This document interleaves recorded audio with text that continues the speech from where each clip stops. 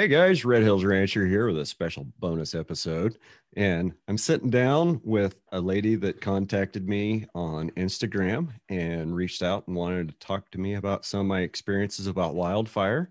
So I'm kind of excited for this conversation. So, uh, Ms. Domo Woodham, would you please introduce yourself? Yeah, so I'm Dama Woodham. I work for Montana State University Extension, and I'm a natural resources extension agent with a specialty in wildfire education. And so most of what I'm doing is talking with people about how they can prepare for, respond to, and recover from wildfire.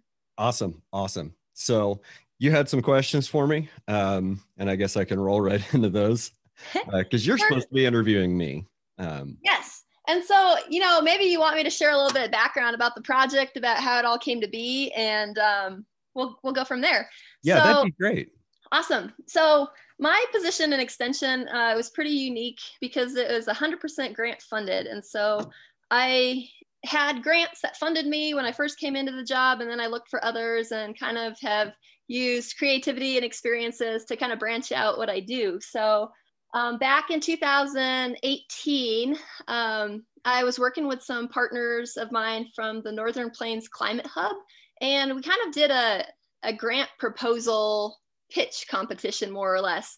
And I pitched this idea that I wanted to do an agricultural producer discussion panel where people would share their wildfire lessons learned so that other people could learn from their experiences. And that proposal got selected for a small bit of funding. And so what we did was at the 2018 Wyoming Stock Growers Winter Roundup, we hosted this discussion panel, and we had two ranchers that were on the panel, as well as NRCS specialists and USDA Forest Service specialists that had worked with these two particular producers during their wildfire experience. And initially, we had, I think, an hour of time blocked out for the discussion, and I had about 25 questions that I had prepared that I was going to ask people. And the audience took over. People loved it. Our discussion panel went on for 2 hours, and I only made it through maybe three of my questions before folks from the audience were raising their hands and, either asking specific questions to individual people or posing them to the group. And a couple things were realized while doing that was people loved that. People love learning from their peers. They love learning from experiences, that tangible stuff that you can apply to your own life. People absolutely love that. And it's way more, I guess, receptive to people rather than, maybe having a specialist or someone maybe from a university saying, like, you should do this and this based on this research. People want to see the direct on the ground experience and what happened. And that's so invaluable. And so as a result of the discussion panel, we made a couple of really nice posters that had select quotes from each of those people. And, we distributed those and they were really cool. But that kind of always stuck with me was how can we go bigger with this? How can we reach more people? Because the other thing I'd learned over the years was I worked in fire management for 12 and a half years before extension. And every time there's a wildfire, there's a couple things that happen. Folks will act like it's the first time there's ever been a wildfire that's impacted them. And that's not the case. Typically, this happens over and over all over the country. And so because We, it happens over and over all over the country, we tend to people in have other short areas. memories as human beings for things Oh, like that. yes. And so, and that was the thing was, how can I bring everyone's stories and experiences together? So last year I got a small grant, or I guess it was a subcontract from the Montana DNRC to do wildfire lessons learned for agriculture and rural communities. And with that project, I've both been traveling around Montana mainly, doing interviews via email, phone call, podcast, and talking to people and learning what's their wildfire story. And it could have been anything. It could have been how they prepared for wildfire, how they responded, how they recovered or didn't recover, and then what did they learn? And if they could do it over, or if they could share any juicy nuggets of advice, well, what would it be? And that has been a blast. I've talked with folks in Montana, Wyoming, Washington, Colorado, and now Kansas. And so wildfire is something that's near and dear to me, as is agriculture. And so I'm really happy to be able to bring everything together. That's great. Thank you. Thank you for sharing that. That gives me a lot more context, and it also gave me a little bit of time to make some notes here. So I'm Brian Alexander. A lot of folks will know me as Red Hills Rancher on social media. I'd be Instagram, Facebook, Twitter, and TikTok, where I'm most active. Where I live, I'm in South Central Kansas in the Red Hills. My management context is we get about 24 inches of rain, 22 to 24 inches of rain in a normal average year, and normal is just a setting on a dryer, and we never get that. And it's never evenly distributed between growing season and dormant season. And there's a lot of variability in our humidity as well. We can have cool, humid summers. We can have warm, dry summers. We can have warm, humid summers. We can have cool, we can have almost any variation of weather here. So it does make for a challenge to manage in. So my occupation is I'm a full-time rancher. I am a ecological engineer or a grazing engineer. I fix land problems with livestock, or at least that's how I've been trying to brand myself for years. I've been through ranching for profit several times. And I've also been through holistic management. I briefly considered being a holistic management certified educator, but I think I'm being called and pulled in a different direction. So throughout my life, and I had an early exposure to a lot of these holistic concepts and ranching for profit principles. Whoop, wrong button. So the history of the ranch is it like I said, it's 7,000 acres of native grassland, and there was about 500 acres of it that was farmed at one point and broken out. That's all been back to grass for 30 plus years. So the land that I currently am privileged enough to be the steward of was originally started to be put together by my family as early as I can tell, around 1906, when some of my first ancestors came to this area. And I can't really find out much about those early days, but I know in the 30s there were sheep on the ranch, and possibly even up to the 50s. And then in the late 40s, great grandfather discovered oil. He kind of decided he was going to go be an oil man and didn't really care much about the ranch. And from about the mid 50s until 1984, when my dad got control over it, the ranch was leased out and operated by others. It wasn't well managed. So when Dad took it over in 84, he described it as, he's going to yell at me these days because I don't always have this quote just exactly right, but it was an overgrazed, underutilized cedar forest without any water. And he spent his life learning how to manage the grass, and even though the term really didn't exist at the time, begin the process of regeneration and restoring the native habitat of the ranch. That's what he chose to do when he got control of the ranch. Is he chose to spend any capital or startup money he had on improving the resource that he had, rather than going out and buying cows, which is what a typical response would be. And because he didn't know anything about cows, but he knew he could do something with the land that he had and learn how to make money without needing to own cows. And that's what ranching for profit taught him.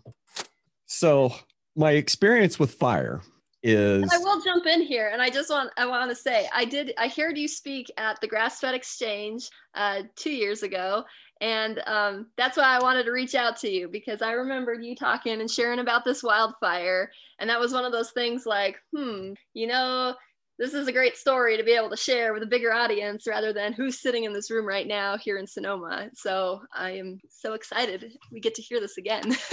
And, even 2 years down the line, I've been able to make, some more observations, and, hopefully we have time to get into that and I can share that with you later. So my experience with fire, I'm 42 now. When I was 8, my dad handed me a drip torch and said, walk that way. So we've got a long history of being borderline pyromaniacs out here in the Red Hills. So I have a very long history with prescribed fire. I also spent a little over 8 years in the Navy. And while I was in the Navy, I was an engineer. And if you're know anything about the Navy at all and shipboard life, if you're an engineer, you are also a firefighter, guaranteed. It doesn't matter what what you want to do as an engineer. You are a firefighter, and if you're on the ship, you're going to have to learn firefighting somehow. So I worked my way up, and I qualified some fairly high levels of damage control, and eventually I was a part of the damage control training team, teaching techniques and how to fight fires and control damage on a ship. So I brought a lot of that management experience back with me when I returned home in 2006, and I've kind of stepped into a leadership role with our Prescribed Burn Association on our local burn group. There's several people that approach me for advice and planning about how to execute their burn, and there's several people that kind of depend on me to be their burn boss on their property. So it's. So let me ask you something. Going back, so I had similar experience where I grew up in Alaska. My family had hay fields that we would burn every single spring. My grandpa and my uncle and myself, and we didn't use drip torches. We just did it old school with lighter and rakes and running around. And I guess this is something I think back on because that was my introduction to fire and prescribed burning in particular. With you, running around with a drip torch at 8, when your dad would line you out, did he tell you why you guys were burning everything, or was it kind of like, this is just something we do? Well, back in the early days, it was, I always understood that it was a way to get rid of the cedar trees. I understood from a really early age that the eastern red cedar tree was a bad thing on the grasslands. And we can get into that later. I've got a ton of research and, things we can talk about to show grassland biome conversion to closed canopy juniper forest. And the researchers that are behind this project at University of Nebraska Lincoln they're within a hair's breadth of figuring out the economic impact of eastern red cedar tree encroachment on the Great Plains due to loss of forage production. So that's really cool. We can jump into that later. I rabbit trailed off. So what was your question? What did you want to get into? Like when you were young and you were. Oh, okay. The context of fire. Right. Yeah. So I understood from a pretty early age that, we had to burn to control the cedar trees. I tell you what, if you've never seen a big stack of eastern red cedar or other juniper go up in a giant ball of fire that's just a column of black smoke 10,000 feet high. I mean, literally 10,000 feet high. And you can feel the heat a quarter of a mile away. And you know that you planned that, you briefed the team and your guys did that according to your plan. And you just get to sit back and watch this massive, beautiful act of regeneration and rejuvenation take place on the plains. Like that is a great feeling. But we're not here to talk about prescribed fire. You're talking about burning hayfields in Alaska every year, and there's a lot to be said about contextually appropriate management, and burning can be one of those tools in the manager's toolbox. But the point I was kind of making is when a lot of people think about fire and prescribed fire, a lot of people are familiar with it on a very small scale, like, burning a CRP field or burning a hay field that may have a road around it on all 4 sides. And it's, only 50 acres and, you can pick kind of a nice calm evening and be done in 2 hours. We don't have that luxury out here on the plains. We need to burn. Last year, as a burn association in our area, we burned about, I think, a little over 10,000 acres. I forgot to have that number handy. And most of those were spring burns, which would be late dormant season. We did a few summer burns, and we can talk about, timing of that later, but that's prescribed burning. We're not talking about that. So we figured that we need to be burning almost 100,000 acres within our association's umbrella area, so to speak, the area that we cover. We need to be doing 10 times the burning that we are. And we're one of the most active groups in the state. We are the oldest burn association in the state. Like, we founded the 501c3. I was a founding member of that. And then our local group grew, and we turned that over, and that became the State Prescribed Burn Association. That has spawned, I can't even tell how many daughter chapters throughout the state. So fire culture and acceptance of fire culture, and knowing how to be a successful practitioner of prescribed fire and knowing when it's contextually appropriate to pull that tool out of your toolbox is wildfire prevention, which wildfire is really what we want to talk about today, right? I love talking about everything fire, but yeah, we'll get back on track. Okay. So the wildfire experience that I'd really like to share is would be the Anderson Creek wildfire in 2016. So it's coming up, the 5-year anniversary of that is coming up on 2 weeks. In fact, four years ago, right now, I was in Las Vegas and there was another fire burning within 40 miles of here called the Starbuck Fire that was much bigger than Anderson Creek. I think Starbuck ended up being around 640,000 acres, but it's classified as a complex fire. Anderson Creek wildfire was a point source wildfire, and it burned, I think the official revised number is somewhere around 343,000. Okay. So the conditions leading up to Anderson Creek in 2016 is, there's some cattle market factors that are kind of involved that, shorten up cattle numbers and took grass out of production, took some cattle off of grass. That was also kind of a wetter period in this area during the growing season. So we grew a tremendous amount of grass, and not everybody, myself included, was effective at utilizing the grass they grew. So there was a lot of grass left over that just stayed around. And the winter of 2016 was exceptionally dry, and it was fairly warm. I was working on a tree clearing project all winter, and I was within probably 3 or 4 days of being done, wrapping it up, putting a bow on it, and hauling my gear out back to the yard when Anderson Creek wildfire hit. So when that hit, I had a lot of money wrapped up in my tree clearing operation, sitting out in the pasture, and the fire went right through it. And like 2 tires on my trailer and 1 tire on an attachment. That was it. Like the rest of my machinery was fine. So anyway, back to conditions leading up to that. So the winter of 2016 was exceptionally dry, and it was fairly warm. So we had a lot of forage. We had a lot of fuel load, had a lot of what, those in the know call a fine fuel. We had a lot of fine fuel loading that was dry going into the end of March. Normally, our green up is about here, is typically 15 March is when we have enough cool season grass that it will actually start to kind of impede fire progress a little bit. Generally, that's, when the spring humidity starts coming in, and, because as we all know, humidity is a huge factor in fire. As long as your humidity is above 20%, your risk of wildfire is fairly small, unless your temperature is over 80 degrees, but we can get into those later.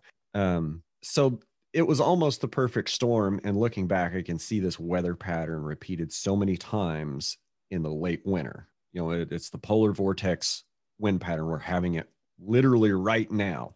We've got several days of really strong, hot, dry south winds. Then a front will come through, and that will drive a rapid switch from the south to the northwest. And the really bad fires that we've had in this area, and there were bad fires in 2018 and in 2019. I don't have their names and figures off the top of my head. I remember where they were, but I've been studying the weather pattern, and it's the same thing. We'll get that red flag warning day 2 or 3 days in advance. The National Weather Service has become fantastic about being able to get these red flag warnings out many days in advance. In the last 5 years, they've just come so far in being able to get the warning out, when there's a red flag warning day. So it wasn't quite that quick in 2016. Now I think they almost give us an extra day, almost 36 hours, some more warning than they did 5 years ago. So it's kind of improved that much. And that does help, with the fire management context. So, we had that really strong 25-mile-an-hour south wind that was hot and dry. And then we had the cold front come through that had no moisture behind it, and that it didn't drop the temperature very much, about 15 degrees. But what it did is it made the wind switch from the south at 20 to the northwest at 40 to 45. And it doesn't matter how badass of a firefighter you think you might be, you are not going to chase down and actively attack a grass fire burning in 4,000 to 6,000 pounds of dry fine fuel that's being pushed by 40 to 45 miles an hour wind. Sorry, buddy, you ain't doing it. So the fire started way down in Oklahoma, and it was Tuesday afternoon. And I remember, I mean, I have such kind of a clear memory of that almost few days. I remember it. I remember it starting. I mean, I kind of remember that day, the things leading up to that day and knowing that the weather was going to be bad. And that Tuesday morning, Vanderson Creek, I had a feeling of dread. I mean, just the wind and the humidity and the heat. And I just had a feeling. And my ranch is fairly high, like in elevation. Okay, yeah, we're talking about Kansas. It's flat compared to what most people are used to, but I do have 30% incline on my hills that are 200 feet high. So I've got stuff that's just as steep as a lot of stuff out in Colorado in the mountains. It's just not as big, and we live on top of it. We don't live down in the valleys because the valleys are too small. So my ranch is kind of up on top, and I can see long ways to the west. I can see a long ways to the south, a long ways to the north, and a long ways to the east. And I've trained myself over the years on days like that. You keep an eye upwind. And all of us, there's several of us out here that, on days like that, we kind of, we don't go hide in the house like we normally would. We get out, we stay with our radios, we keep our phones charged, and you keep your eyes upwind, and you keep your nose working and make sure you're not smelling anything weird. Because in 40 miles an hour wind, you don't see a smoke column. You might not see the smoke column until you are short minutes away from having that head fire on top of you. So hang on, let me jump in here with a quick question. So this is one of the things I've been asking people from out of state. So here in Montana, you can kind of divide Montana as far as Western Montana, Eastern Montana. Everything east of the divide is pretty much Eastern Montana for all intents and purposes. We got open prairie, badlands, breaklands, everything, island mountain ranges, you name it. Also in Eastern Montana, it's fairly common where on farms and ranches, people either have their own private firefighting equipment, either on ATV, UTV, on the trucks. Also, there is like a co-op program with Montana DNRC where they kind of have fire engines that they'll strategically place in rural counties because there isn't a paid fire response. So how about, for context, like what you guys have in Kansas? Okay, unified response and command in 2016 was non-existent. And that was my sole biggest critique. Like that's my biggest, that was my biggest issue with how that fire was managed. Was there was no overall command and control. There was very little coordination between units. Getting enough help fast enough was a problem. And I'll admit they didn't learn all the lessons they needed to before Starbuck happened less than a year later. I mean, after Anderson Creek, a lot of people were thinking, oh, wow, I hope that never happens again. That was a once in 100-year thing. And myself and a few others are going, no, guys, no. That just means we're out of the woods for a little while. Look around. This will happen again. It might be 5 years, it might be 10 years, but we will see another mega fire like this. There were a lot of doubters that said it wouldn't happen again. I was one of the few that said that it was going to. I had no idea it would be less than a year that we would almost double, the size of the Anderson Creek fire. So I want to take this opportunity, since I did say that overall command and coordination was a little bit lacking in 2016. And I don't want that to be any disrespect all to Barber County Fire Department, because at the time I was really, really critical of them. But now looking back, they did some things that they'd never done before. They used drip torches off a highway at about midnight, 1 o'clock in the morning, and they lit a backfire and they stopped the head fire at the highway, and they held it for 8.5 hours. And that 8.5 hours probably cut the fire down.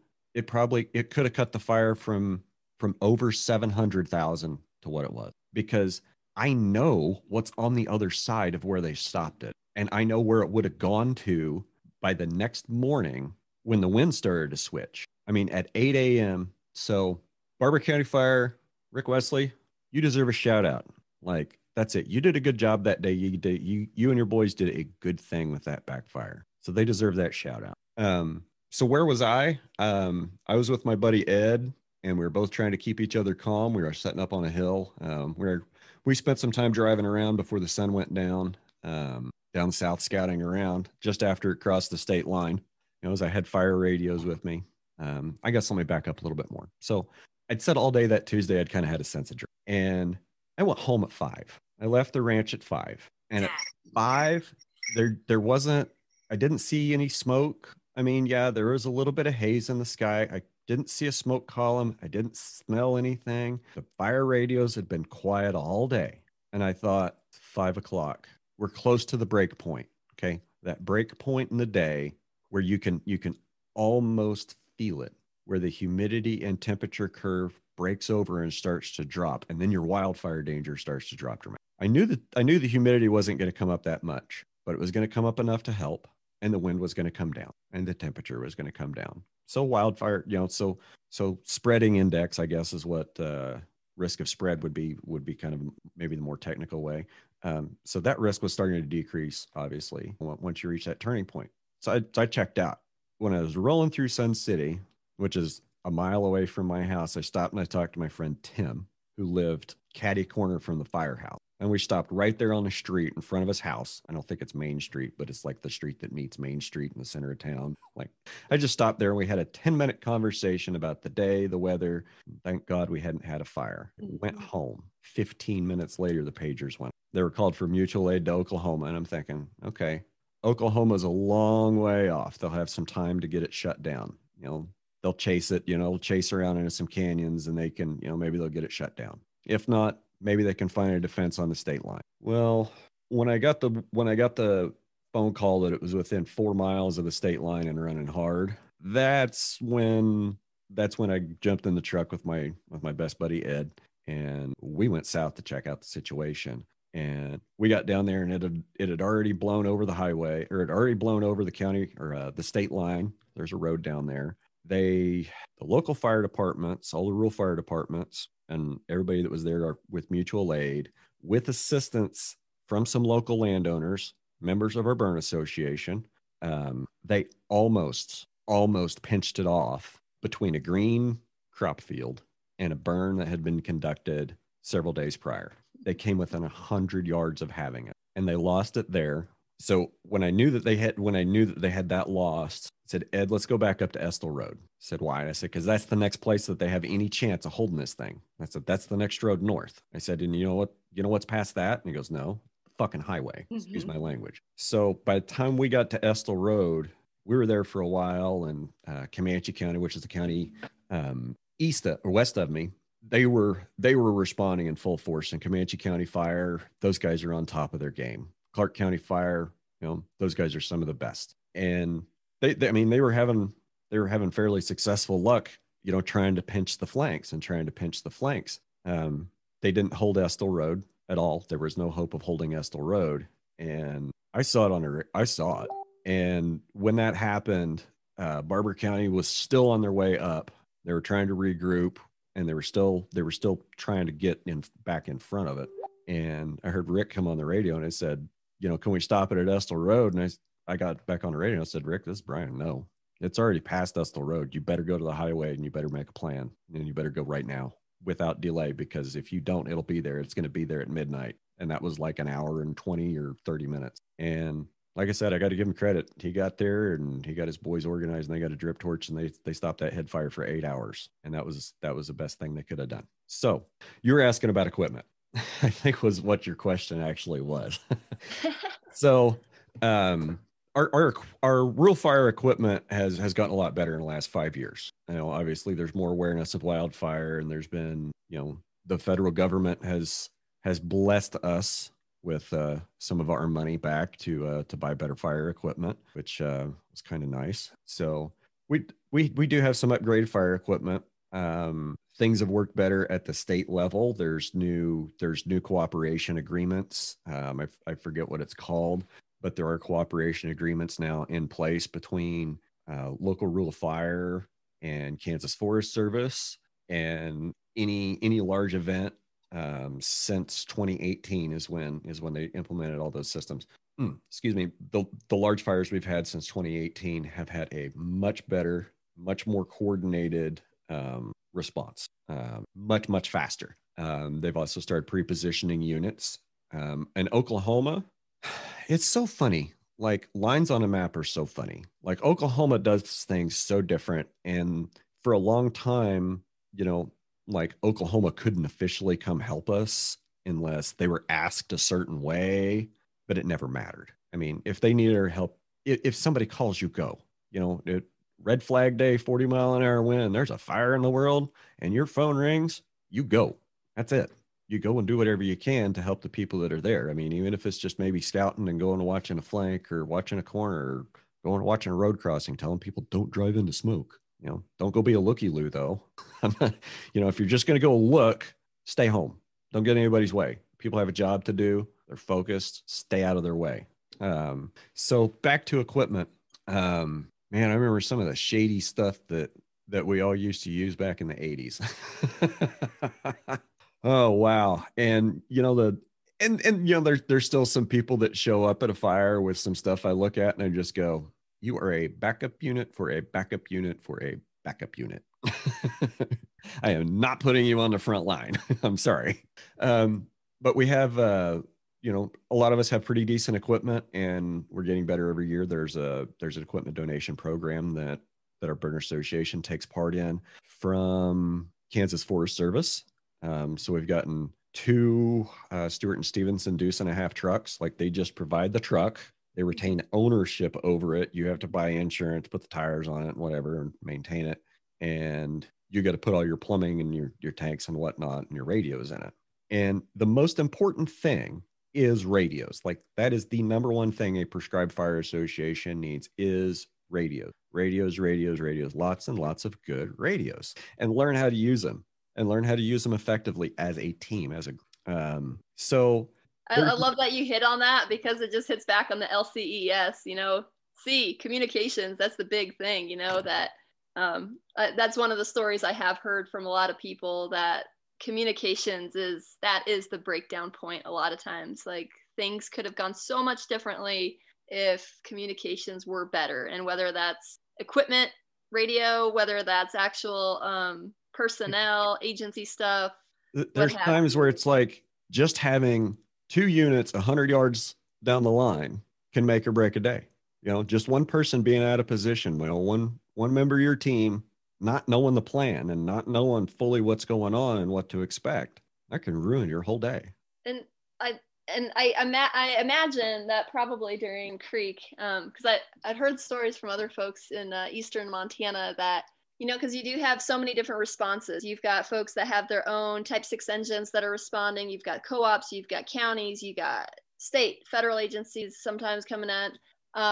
One of the things I had heard about the breakdowns in communication was you'd have local resources addressing a flank or even the head somewhere, but because they didn't have the frequency that everybody else did, nobody knew they were there. And so there'd be situations where, say, another entity on some other part would decide, this is where we can catch it on this road, let's do a backburn. And lo and behold, you've got X number of engines and personnel in between the main fire front, the road, and where they're doing the backburn.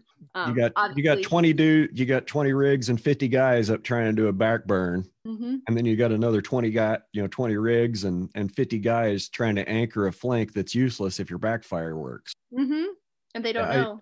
And they don't know, command and control communication. Mm-hmm. And, there's no easy answer, I don't think, but things have gotten so much better in that realm in the last 5 years. And, there's a red flag warning not far from here today. Like we're borderline. Tomorrow may be a red flag. They haven't decided yet. Like we're right there. I mean, we're critical fire weather. So, it's not on silent. it's here. It's waiting, and it's getting close to that time. I mean, 2:00 is when that danger starts to rise rapidly. So, with the communication aspect of it, from a wildfire context, I think that there's a lot of, trained professional fire managers that look down on private landowner fire practitioners as being untrained and unskilled. I don't have a red card. I've never been through the 102, 103 training. I don't have any desire to go through any of that crap. I've been lighting things on fire in my environment for 35 years. Do I consider myself an expert in my environment? Yes. Within my little, within my little narrow realm of the Red Hills, I would consider myself a fire expert. Take me to California, I'll still know a lot and I'll still be able to give some good advice. But that's not my context, right? So we have to keep in mind that, all things in context. And the point I was making was, we need like federal and state fire managers, government fire managers need to do a better job of involving these local burn groups that are organized, that know how to communicate and work together. Okay. Burn managers, go find those groups, go find those people and help support them, organize them. We had offered our services as a burn group to the Kansas Forest Service as a mobile task force. That's a command unit, 2 attack trucks, and embedded tanker support. I mean, it's a minimum 4 unit, self-contained task force. We can show up. Only one person has to talk to KFS. And they say, you're assigned to Zone J. Do this task. We're on it. We can do that. That agreement hasn't been formalized yet, and they haven't utilized our services. But there were a couple days last year that we were sitting on rigs ready to go. We were waiting for a call. So there's cooperation, communication. I think that's what's key. So lessons learned from the Anderson Creek wildfire. This is where the good part starts, right?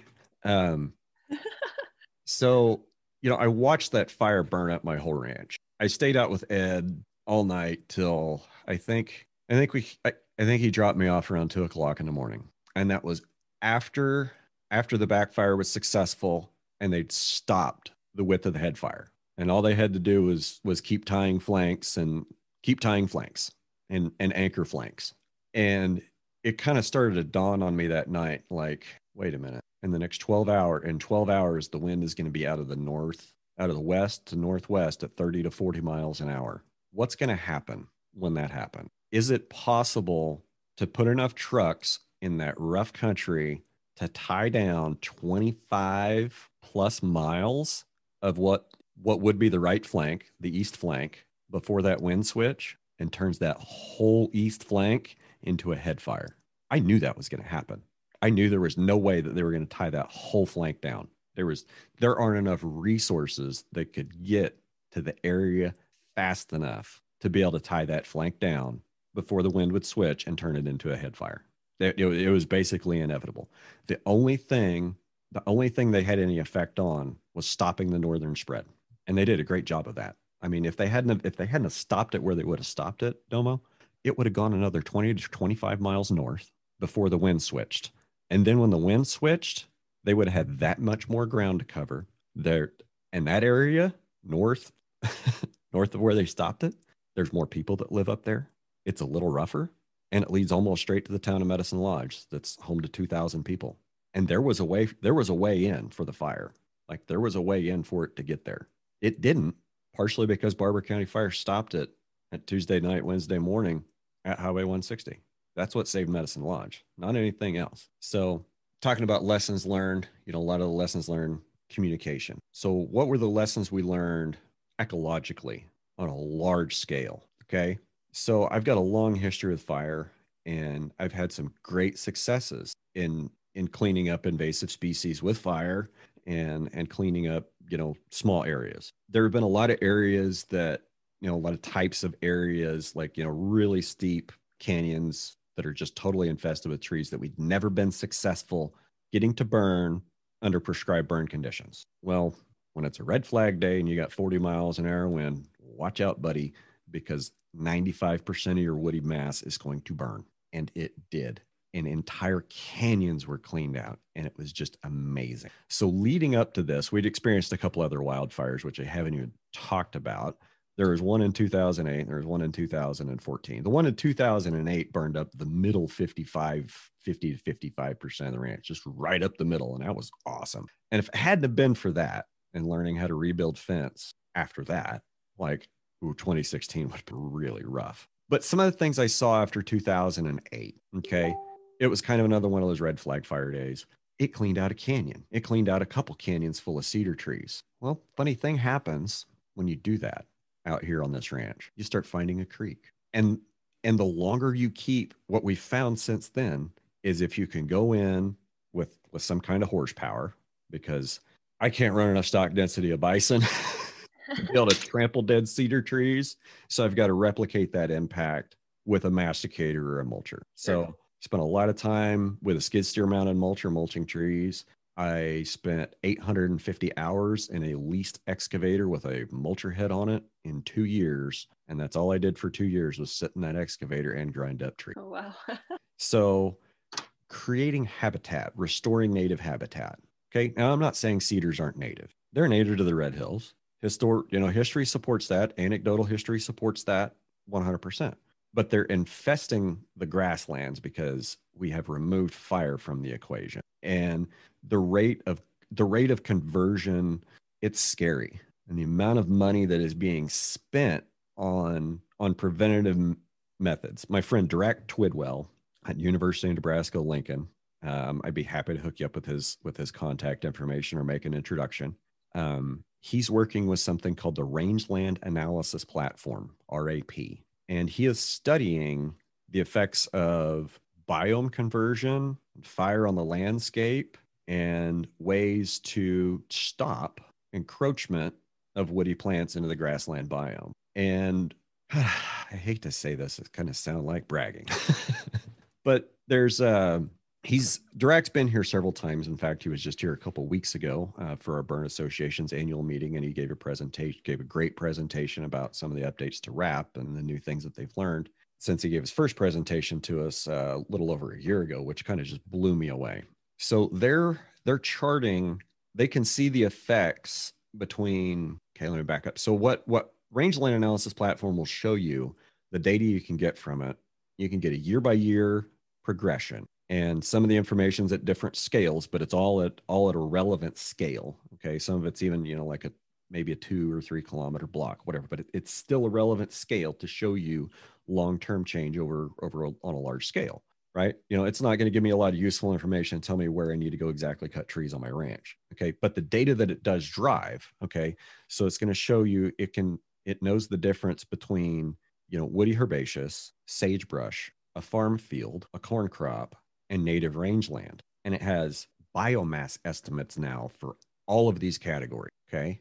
So now people got to, don't get hung up on biomass as your benchmark to be shooting for, tons of biomass per acre, because that's wrong. It's the carbon sequestration potential of that biomass per acre that we need to think about in that context. Okay. So what the data is showing is the eastern red cedar trees and junipers, Virginia, is basically converting the entire grasslands biome at a rapidly accelerating rate. It's almost a geometric progression, skateboard ramp that you wouldn't want to ride a bicycle down. But the important lesson that he's learning, okay, is they're showing that these two big the Anderson Creek wildfire is the example he likes to use when he comes down and talks to us and tells us that, we're his best example of, prescribed burn association, leveraging a wildfire to have a core, blah, blah, blah, blah, blah. I'm sure he says the same thing when he goes to Nebraska and he talks about the Lusk Canyon Rangeland Alliance, because they had a similar wildfire up there that burned out a lot of their members' ranches. And that was also a wake-up call for them. Like, hey, we got this big area cleaned up now that we can defend. Okay, we have a core. And then we're also looking at several of these cores in the Red Hills. Now, let me explain what a core is. So part of Dirac's research, DIRAC, just so nobody's confused, Dirac, that's how he says his name. I didn't give it to him. He says, wow, that was a bad rabbit trying to say. Well, I forgot how I was going to quote him. He's about ready to put a number like on the cost to the ecosystem to do nothing. So he talks about cores. Okay. I got it back on track. Okay. So one of the crucial things that Dirac has uncovered in his research is that the birds that like to eat cedar berries, they generally pass those seeds in 7 minutes or less, which means that's 200 yards. 200 yards from the seed source is all you got to defend. I had a light bulb moment the first time I heard that. That means I don't have to go down and saw out every tree in the canyon. I just have to go down and saw out the big females that have all the berries on them and saw down every tree that has berries on them. And the good news is cedar trees are very sexually dimorphic.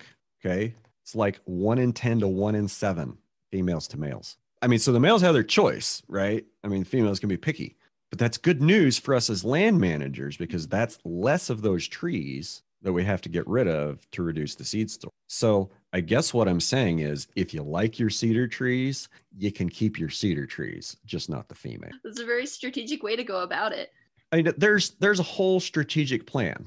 I mean, and Dirac says that, we need to have, well, he didn't say this, I'm saying it for him. We need to have a holistic fire management context for biomes. Okay. The grasslands don't stop at the state line between Kansas and Texas. They don't stop at the state line between Kansas and Colorado. The grasslands should be managed as grassland. Great Plains biome should have a holistic fire management context that's applicable to everybody in that Great Plains biome that we all buy into. That is, we need fire to manage our landscape. We have to use fire to reduce these invasive trees. Okay. So I want to bounce back to this concept of a core. Okay. And the two examples that Dirac likes to use, like I said, are Anderson Creek Wildfire and Jip Hills Prescribed Burn Association, and then the Les Canyon Rangeland Alliance, LCRA. I hope that's right. If I'm not, send me some hate mail.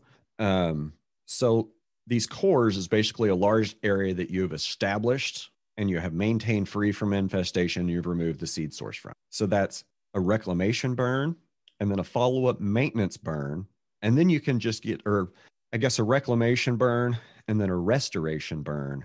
And then finally you get to that maintenance burning phase. So your restoration burn, and you want that to be as big, hot, and intense as possible because you want to get as many of those big mature trees that you're not going to have another chance to get unless you get an Anderson Creek. Like, I mean, you don't get a second chance if you do it right to go down in there and get those big ones. If you've got some small ones scattered up on your hills and ridge tops, man, go clip those suckers and throw them down the canyons as ladder fuel to get the big ones to go, and then run a big hot fire down there, and you'll just love it because there'll be a creek down there and all kinds of habitat. So a core area is a core that's been burned out and possibly even mechanically treated to remove all of the seed source. And once you have that core established, you can walk away from the middle of it. And all you have to do is defend the edges, 200 yards. Then it becomes, when you start thinking about the problem like that, when you start thinking about the grasslands biome, okay, man, I'm just quoting Dirac all over the place, but he has some really great analogies about this. He says right now what we're doing is sending ambulances all over the place and trying to do emergency care. And it's not effective. I mean, we're just burning through money. I think Texas and Oklahoma spent $261 million in 2019 and they accomplished nothing. Like, I mean, long term, they didn't really do anything with that money to stop encroachment of woody brush. I had no idea how brushy it was driving down through Texas, like how bad it had gotten. Like it's ridiculous how bad it's gotten, like straight south of me down through Texas, all the way down to, Kingsville. I forget where all we've been. Well, we went all the way to South Padre. So, I mean, from South Padre to South Central Kansas, we drove that whole route. And it's like, I mean, there's just trees everywhere. There shouldn't be trees. This is the Great Plains. This is the grasslands. And when Lewis and Clark came through here 205 years ago or whatever it was, 215 years ago, well, they didn't come through here, but, they went up around North Dakota. They're talking about North Dakota, riding through the grasslands, and the grass was so tall, they could tie it in a knot over their horse's back. Okay, so maybe they had really short ponies. And maybe it was a really good year for grass. But, even if you're on a short pony, 7-8 foot tall grass is still really impressive. And Lewis and Clark aren't the only ones we hear that from. Those accounts are repeated anecdotally in almost countless journals from trappers, from early settlers and early explorers. And then what we do? We shot all the we ran the indigenous people off. When the reason the Great Plains were settled last in America is because of the Comanche Indian. Did you know that? No. Like all the settlers, the original westward expansion phase. I mean, there was a reason why nobody stopped here, because it was territory of the Comanches, the horse lords of the plains, and they really didn't like whiteys. As long as the Whiteys went west over the mountains, they didn't care. And as long as they stayed east in the trees, they didn't care. They were the horse lords of the plains. I mean, there was a big west. I'm getting a lot of this, and I hope I'm remembering it right. This is coming out of Empire Comanche Moon, which is a fantastic book. No, Empire the Summer Moon. Empire the Summer Moon. Yeah, great book. Wish I could remember the guy that the author's name right now, but it escapes me. Anyway, moving on. So I'm in probably what would be the extreme eastern edge, maybe even the northeast corner of the Comancheria, and we couldn't fight him fairly. The cavalry couldn't fight him fairly. The Colt pistol was invented. The Dragoon pistol was invented because the Texas Rangers needed a better weapon to fight the Comanche. Like Blackjack wrote a letter to Colt and said, "We need something that can do this, this, and this, and this," and then Colt sent him a prototype a couple months later. So that's why the revolver was invented. I digress. So the plains were only really settled after we beat the Comanches, or after the Comanches were defeated. And the Comanches had such a strong grip and such a strong understanding of how the plains ecosystem worked and how to navigate this country quickly and effectively. I mean, they deserved to own it. It was theirs. They did a good. I'm not saying they did a good job. I'm not saying that the Comanche necessarily were good indigenous managers. I have no evidence of to support or refute that. And, I don't really want to go down any rabbit trails talking about, indigenous use of fire. I've seen some evidence to support it, some to refute it. I've seen evidence, there's a natural fire return frequency of 7 to 10 years in a historical context. Can argue about that till the cows come home. I think the moral of the story is wildfire is a fact of life in almost every context in our country. And we need to be much more fire adapted, not just with our homesteads, our buildings, our infrastructure. We need to understand that fire is a natural part of the landscape. And sometimes we just need to let the whole dang forest burn down, because that's death. That's a cycle. It's renewal. It's regeneration. The strong plants will survive, and old, dead, decaying things that are just taking up space, you need renewal. And back to fire as a management tool. Okay. So I'm in more of the maintenance phase on my property. Yeah, I've got areas that I've got to worry about. I don't have my good core defense real tight. I got areas I got to worry about. Hopefully I've got a 2-year plan to have my core defense tight, and all I got to worry about is my fence lines after that, and then get my neighbors to go burn. Man, I lost my train of thought again. Terrible about that this morning. And I'm not meaning to interrupt you or redirect you or distract you, but I just want to say, I do love that, that you recognize and voice that change. It's inevitable. Things are always changing, and that really, if things are staying the same, it's because humans have interfered and tried to preserve it in a certain way. But when you study the natural world and you're looking at the natural cycles, how things work without any human interference, it's constantly changing. It's always in some stage of succession or progression. There'll be some kind of change, whether that's natural now or human caused, but it changes and then it starts over again. And we're really the only ones that are like, we want to keep it in one way or the other. And I think that's one of the things I've noticed is when people are talking about how they're managing their property, you either have that view set that, nope, we want to stay one way, or you're willing to roll with natural processes and natural cycles and not fight the things that aren't worth fighting. And I think that's a fundamental shift in minds. We have to learn to live with nature. We have to change our mindset. We have to get out of this headspace of ownership, right? And get into a headspace of being privileged enough to be the steward of this wonderful, beautiful resource that we have called Earth. Hopefully we can have this big, massive cultural shift towards that. Excuse me. Yeah. How about here's a question. I totally did distract you from the rabbit trail we were going down, but if you were to don't even remember what the rabbit looked like right now.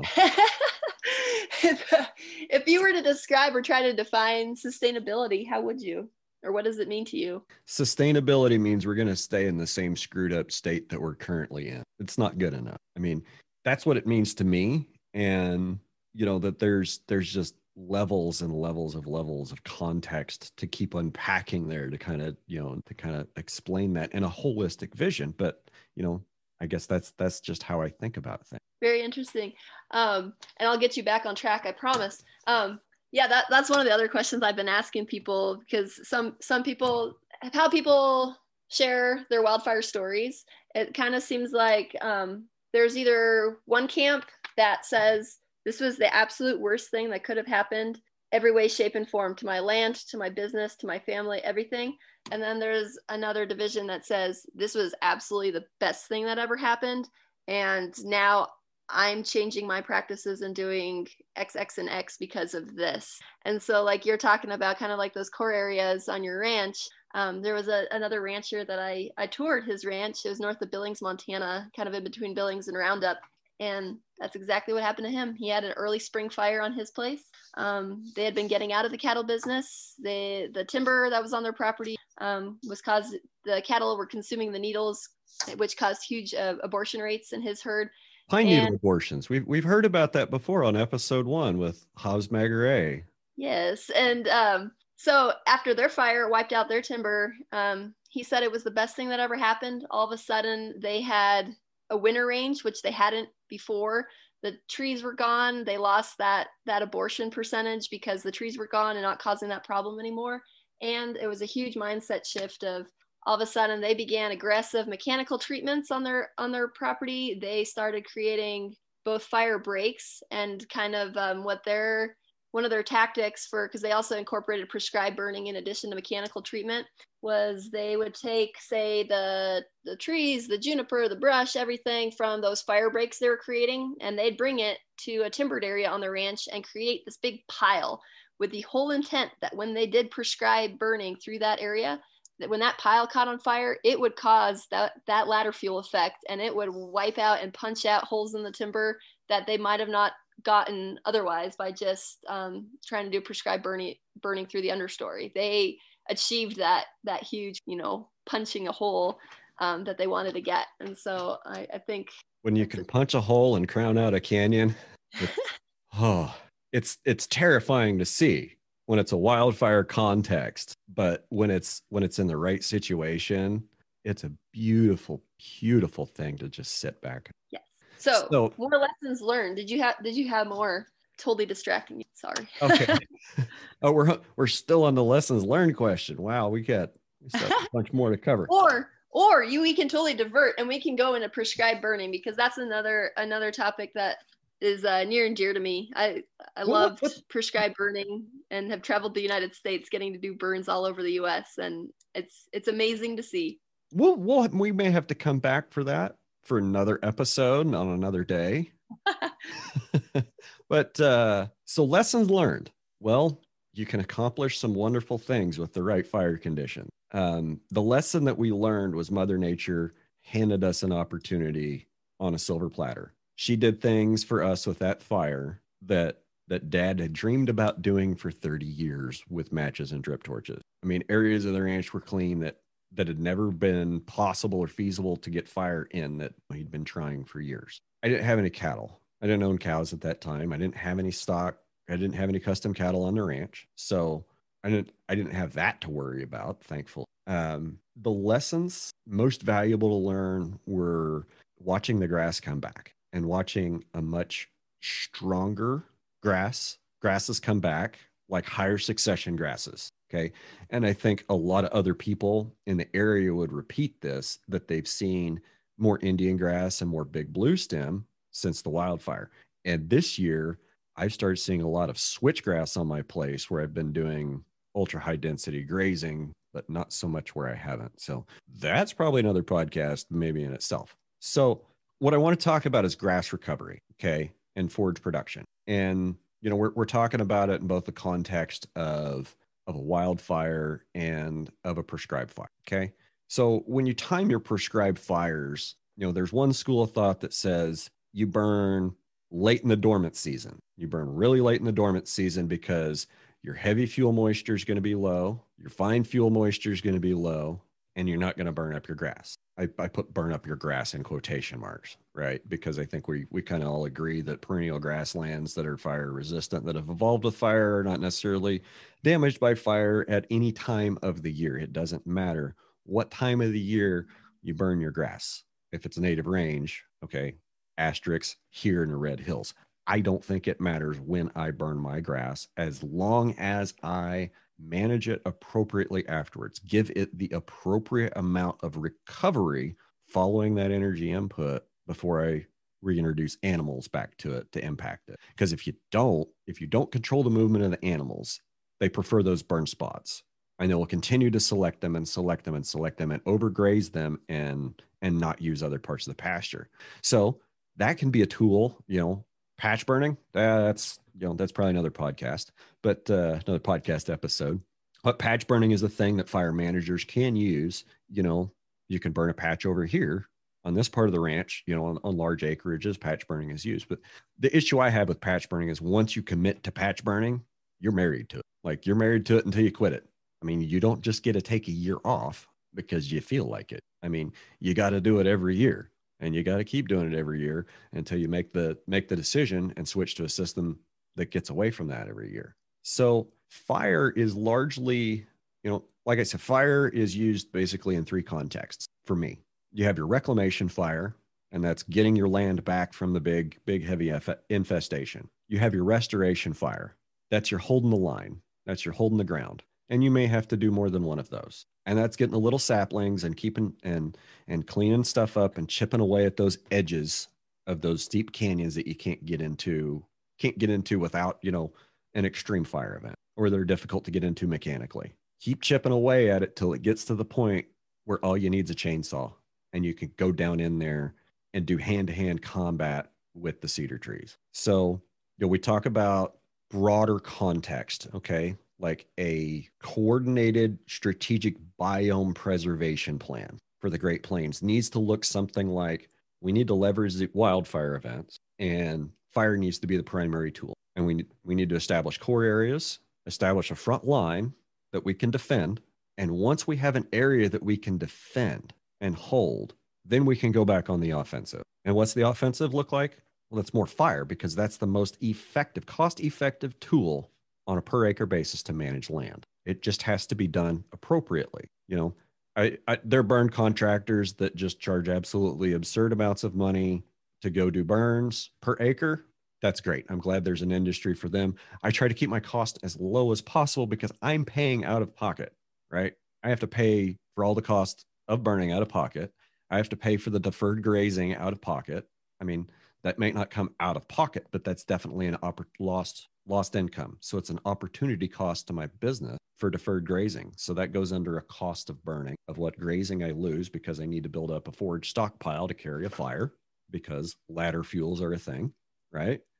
Then there's the time involved, there's the investment in the equipment, and there's the maintenance in the equipment, there's the fuel for the drip torches, there's, all the 1,000 little details on the day of the burn. Then there's the planning, there's the preparation, there's the going out and the mowing, there's the, there's the work to go prepare the road, get the roads in good shape so people can travel fast, make sure the fire lines are well prepared and people can get around them, get your maps prepared where everybody has a map. Things are clearly marked. Fire lines are marked. Things are marked with, like I will have some things with I will go A to B for things. And then other things I will go 1 to 10. So if I call out, hey, West team, how close are you to Point Alpha?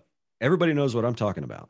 I don't have to say, hey, Bob, are you and Ethel over there by that one old big cottonwood tree that's got that weird broken branch on it that maybe has a dead cow under it? Like, no, are you at Point Alpha or not?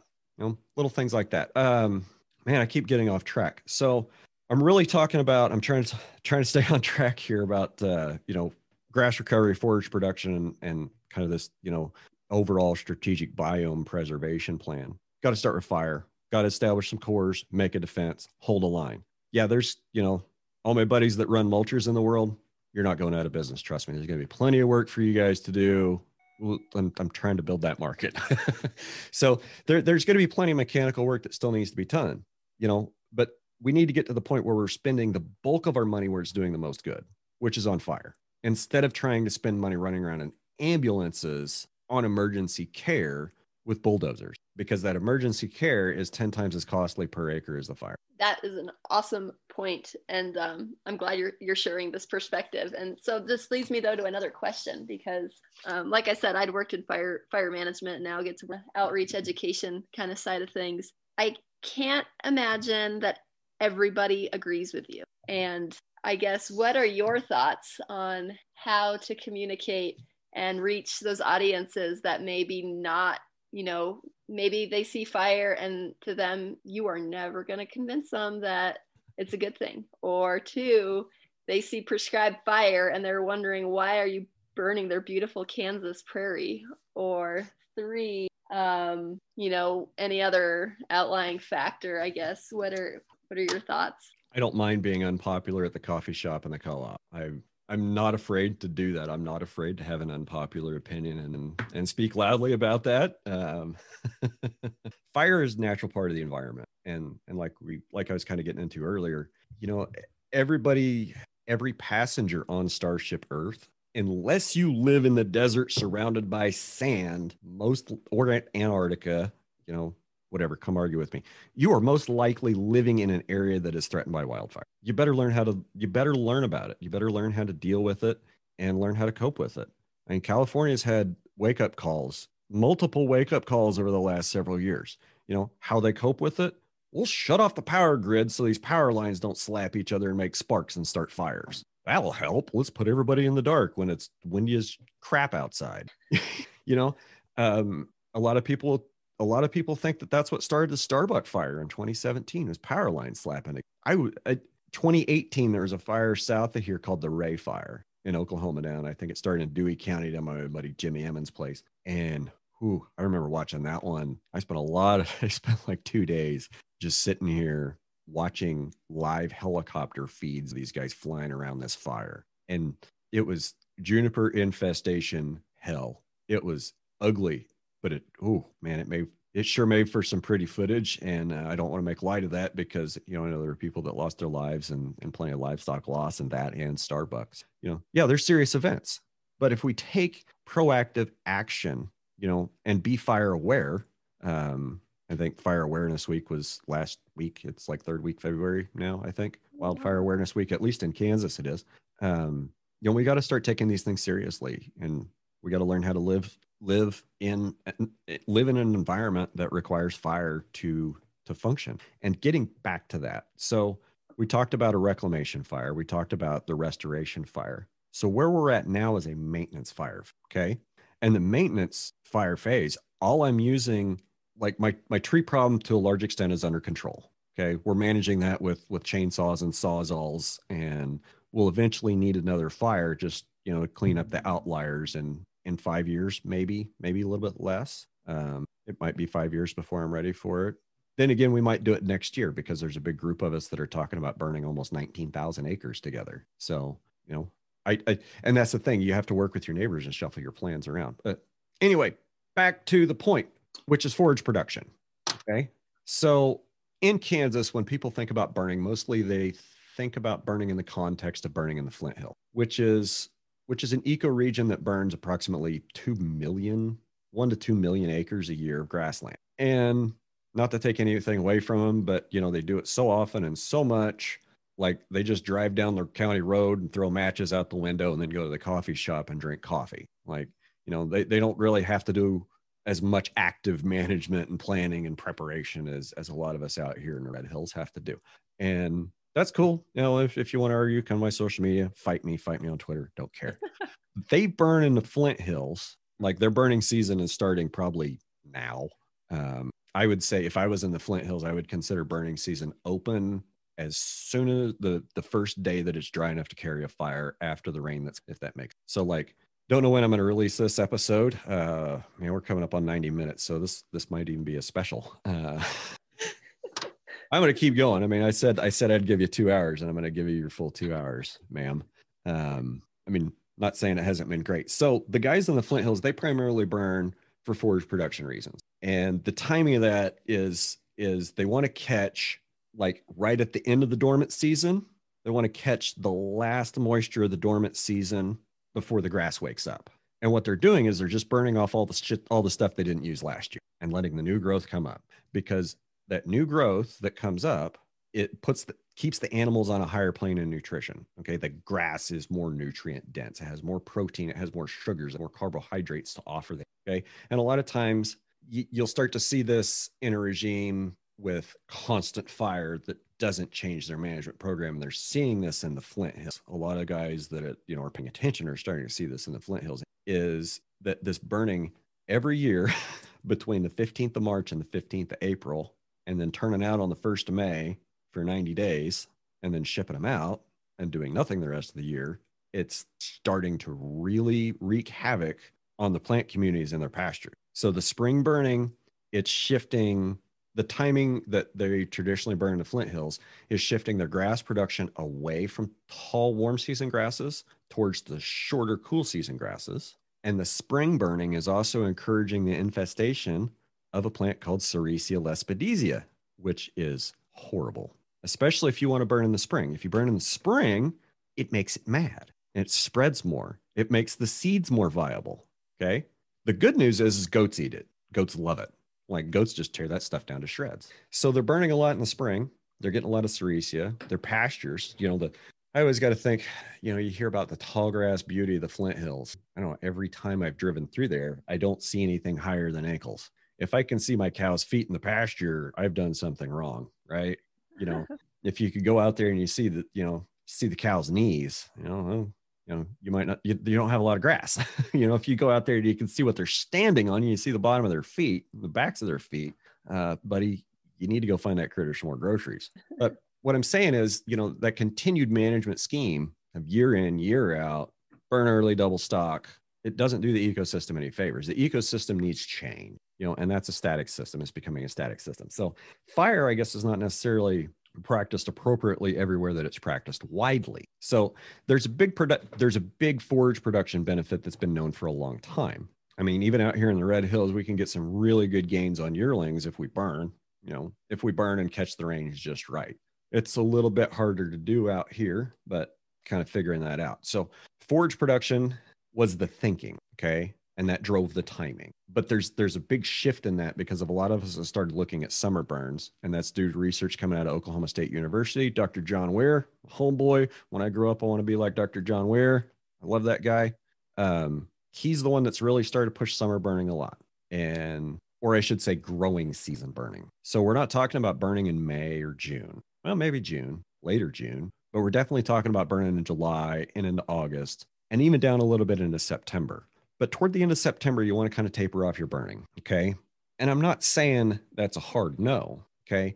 But the timing of burning, spring versus summer, is very complicated. It's a very complicated management decision. There's so many variables that go into it. It'd take another podcast to unpack. But basically, we've learned that you can't hurt the native prairie by burning it. You can only hurt it by grazing it improperly, okay?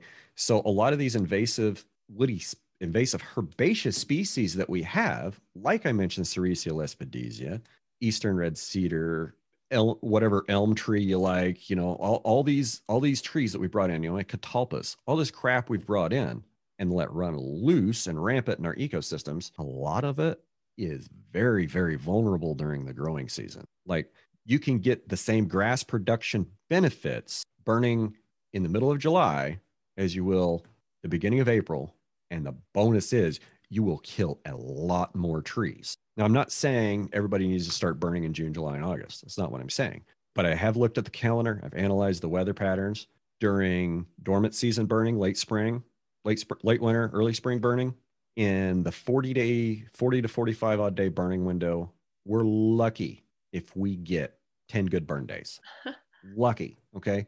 In the 90-day window, June, July, August, historically, there's an average of 55 to 60 days with acceptable weather to burn on. As a burn manager, I like those odds of being able to plan a burn. I like those odds a lot more of being able to plan a burn. Summer burns are challenging. They have their different logistical challenges. We mentioned the 80-20 curve earlier. You want to try to stay on the right side of that 80-20 curve. Humidity not less than 20% if your temperature's above 80. If your humidity is below 20 and your temperature's above 80, keep your matches in your pocket that day, buddy, because things will get wild in that in a hurry. I don't care how good of a manager you are, how good of a prepper, how well you can prepare a fire line. If you're over 80 and under 20, you're going to have spot fires. I promise you. And I love, this is the other thing I love about doing this is it's kind of sharing stories, cross collaboration, boundaries, everything. Like I'm thinking back even to my years in fire, and that was, those are our trigger points. Like we're not even talking about like prescribed burning. We're talking about wildland fire season. Like depending on which part of, say, the Northern Rockies you were fighting fire in, we followed that as well. You're 80-20. You got, if it's 80 degrees, start paying attention a lot more closely. If it's dropping below 20% humidity, you better be monitoring things pretty closely. And then we always add the factor in of wind as well. And it was a 20 miles per hour, more or less, that was your other trigger point. And like, I don't know, for anyone that's maybe listening, like to hear like what that correlates to and like what that means to fire managers and folks that are working on the landscape with fire. I think it was, what was the year, 2007, on the Rocky Mountain front up here in Montana, we had a big fire called the Skyland Fire. It started out maybe 500 acres in timber, kind of in that East Glacier type area of the world. And that was my job. That year was my rookie year on a hotshot crew. And my job was, I was the weather girl. I would go monitor the weather every hour or every half hour, depending on conditions. And so we'd been on this fire for a few days, and you usually start monitoring that weather with sling cyclometer and your little weather gauge at 8 o'clock in the morning, and you'd record those numbers throughout the day. You'd watch the trends, you'd monitor them, write them down, turn them in division at the end of shift. Well, Skyland Fire. Just looking for my Kestrel. Yes, Kestrel. I was just looking for my Kestrel. It was here on my desk. I see it now over there on the shelf. But yes, the Kestrels are awesome. And but yeah, that was the thing, is we'd been on this fire for about 7 days, and you're used to what the temperature and the humidity was at 8 o'clock in the morning. All of a sudden, one morning, I am doing my measurements, and the relative humidity, we're down at already 13%. And other days at 8 o'clock in the morning, we were more in that 27, 30%. And you're looking at the temperature, and the temperature is a little bit warmer too. Maybe at 8 o'clock in the morning, we had been around 60 something. All of a sudden, now we're already getting up to like high 70s, low 80s. What's the first thing that happens when I read those numbers over the radio? Boss says, do it again. All right, do it again. Got the same numbers. It's like, use a different sling cyclometer, get the Kestrel, like do it again. Okay. Give me a result that I like. And we're getting these same numbers, and all of a sudden everything stops. Fire crew, stop digging line, stop. There's a meeting of the minds. You don't hear much. And then all of a sudden, like, okay, everybody needs to pull back off the line. What ends up happening that day? Skyland Fire goes from 500 acres to 5,000. And that first trigger point was, what are we seeing? And that was, those numbers. And that's why they're important. And so I guess I just wanted to share that in case anyone's listening, like, what are you talking about? 80-20? Like, what does this mean? Why does anyone care? That's why we care, is because it's that first precursor on the ground that you're seeing things and they're changing quickly. Yeah. And a lot of, some people like to get hung up on dew point.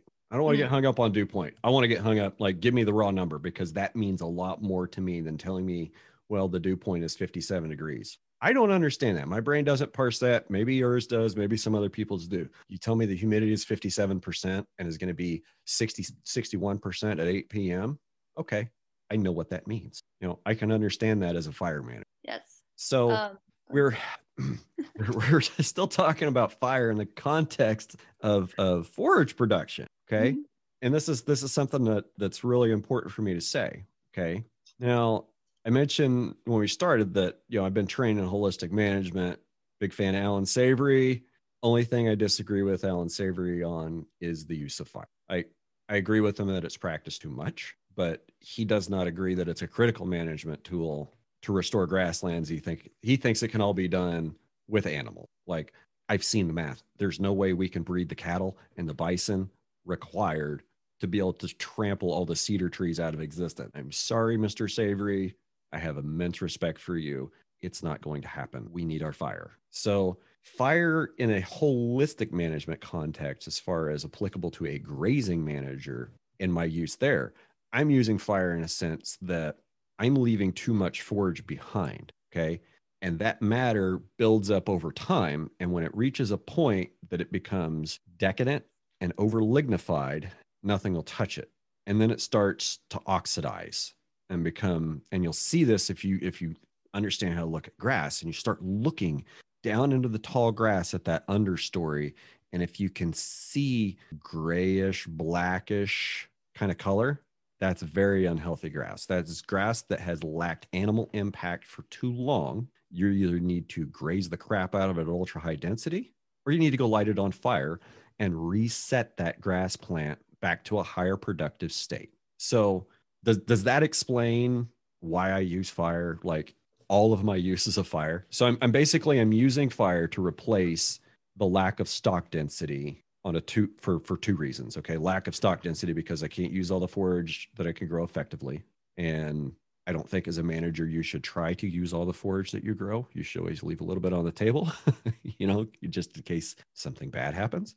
But I can't quite get my stocking rate to the point that I want. So we have to replicate some of that herd effect with fire.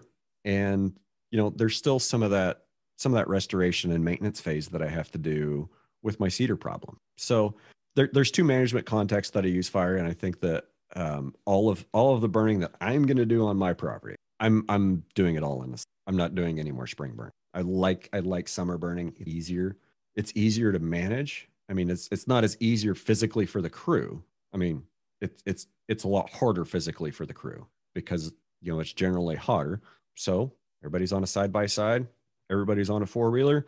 And if there's enough people, I have even gone as far as to appoint a water boy. I mean, I say that I didn't give them that title, but that's what they did. They drove around in a side-by-side with a cooler of water.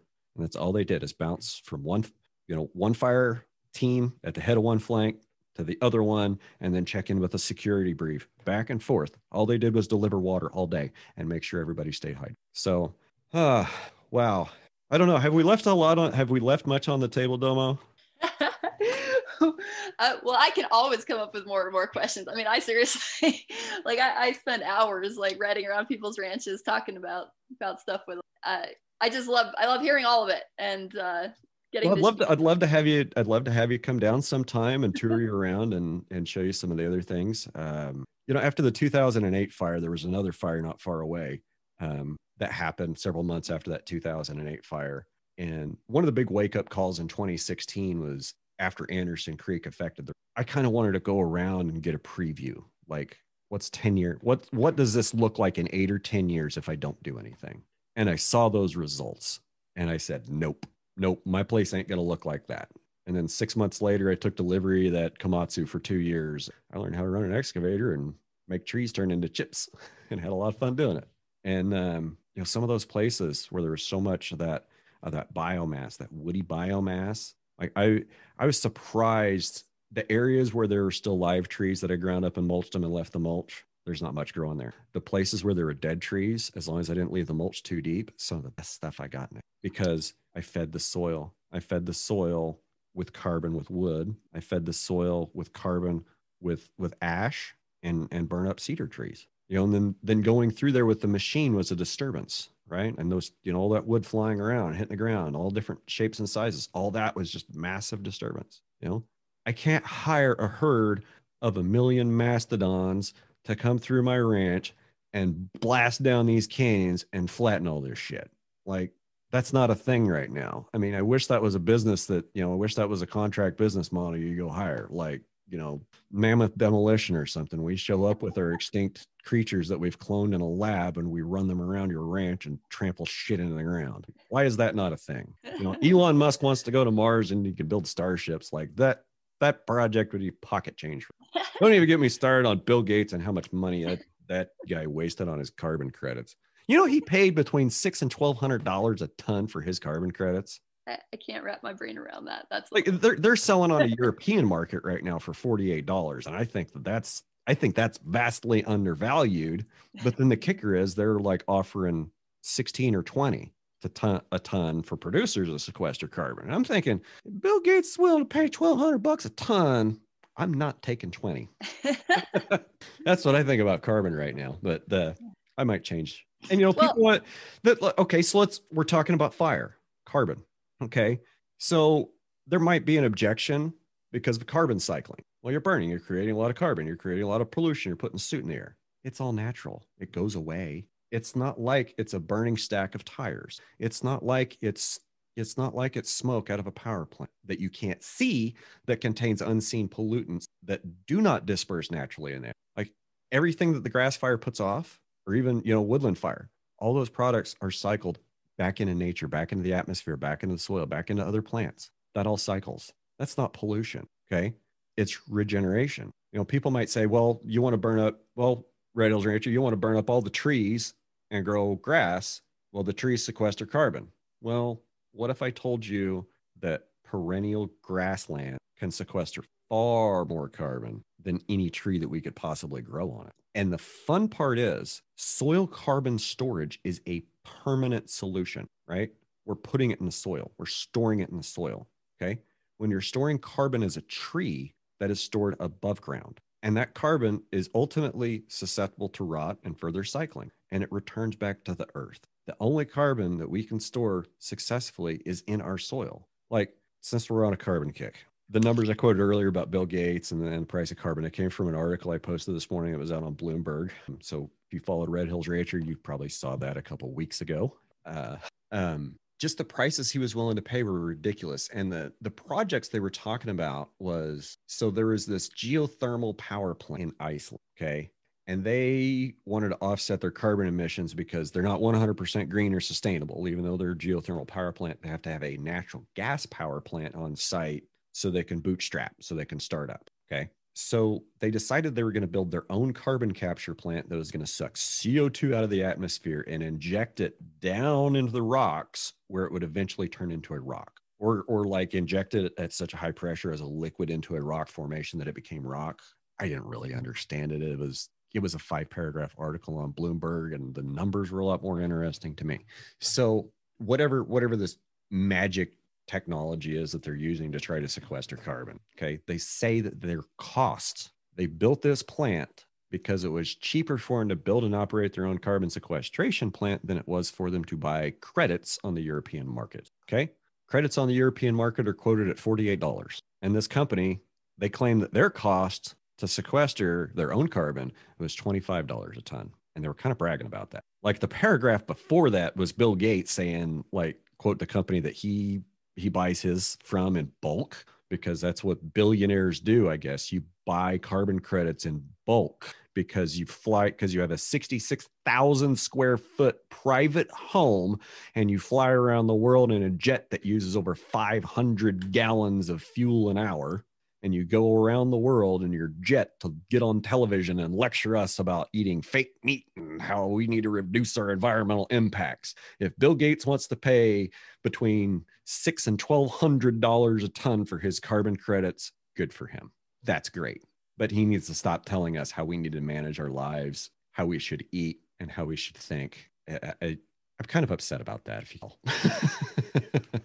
Well, obviously got real fired up. So I was just going to say, wrapping it way far back into our conversation earlier, your Prescribed Fire Burn Association in Kansas. And then you were talking later on about managing land and fire on a kind of a biome type idea across, all of your area. I totally think that's doable. And I could see a beautiful, if it isn't already happening, a beautiful partnership between either Kansas Forestry and the Prescribed Burn Association and any other kind of entity. I know kind of the TNC, they use a board with a lot of stuff like that as well. And I could totally see it happening and being beautiful. And I know here in Montana, I'm involved with our Montana Fire Adapted Communities Learning Network. And we're always sharing ideas across the state because, Montana, we're so big and we're so diverse. Like I said, that western side is totally different than our eastern side here. And so challenges on the west side might not always register on this side and vice versa. And I know one of the things that all of us involved, because we've got an interesting group. It's diverse participants. We've got extension, we've got the state, we've got private land conservation groups, we've got private groups working in kind of, more urban interface type areas, some more rural, some more populated, and it's just super diverse. And, I would love to see personally, like something like a prescribed fire burn association here in Montana, or even like I know in Oregon and Idaho, they've got the rangeland fire protection associations that are kind of a little more diverse. And I think something like that, a model here would work great in Montana. And I absolutely name dropped you to the girl that coordinates like tours and stuff, because I was like, I think if there's a shot of us getting something like this going in Montana, we should bring in folks from other states who have done it and are involved with it. And certainly, I'm available for consulting. I totally told them make it happen.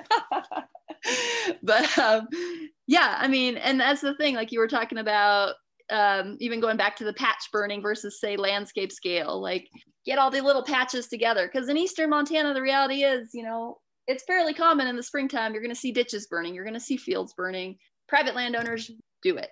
Whether you have your burn permit or not, people do it. Landscape scale, the federal agencies, they do it. But sometimes not everybody does it together really well. And I think if everybody could bring together under one of those associations or even something of the sort, big, beautiful things could happen. And it would be way less daunting to do it with a bunch of partners involved versus everybody going on their own trying to figure it out. I agree with everything you said.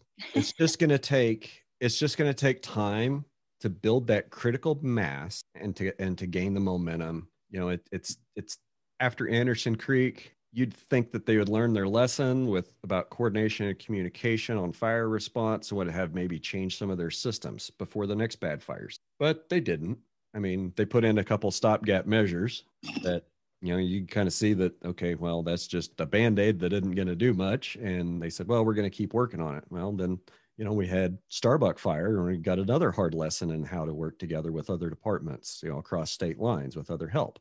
And like I mentioned earlier, they come leaps and bounds since then, with not just training of rural departments, but also with communication between departments and mutual aid response and getting, being able to get high level assets, like not just mutual aid assets, but get the high level command and control assets, with major tanker support and a lot of organization that can come down to relieve the locals. The locals got to, they're the first ones to the fight, obviously, and they're the ones that know it. And they're going to wear out fast. So getting reinforcements to the scene faster is, obviously a better thing. But getting off track, and I know we are kind of running short on time.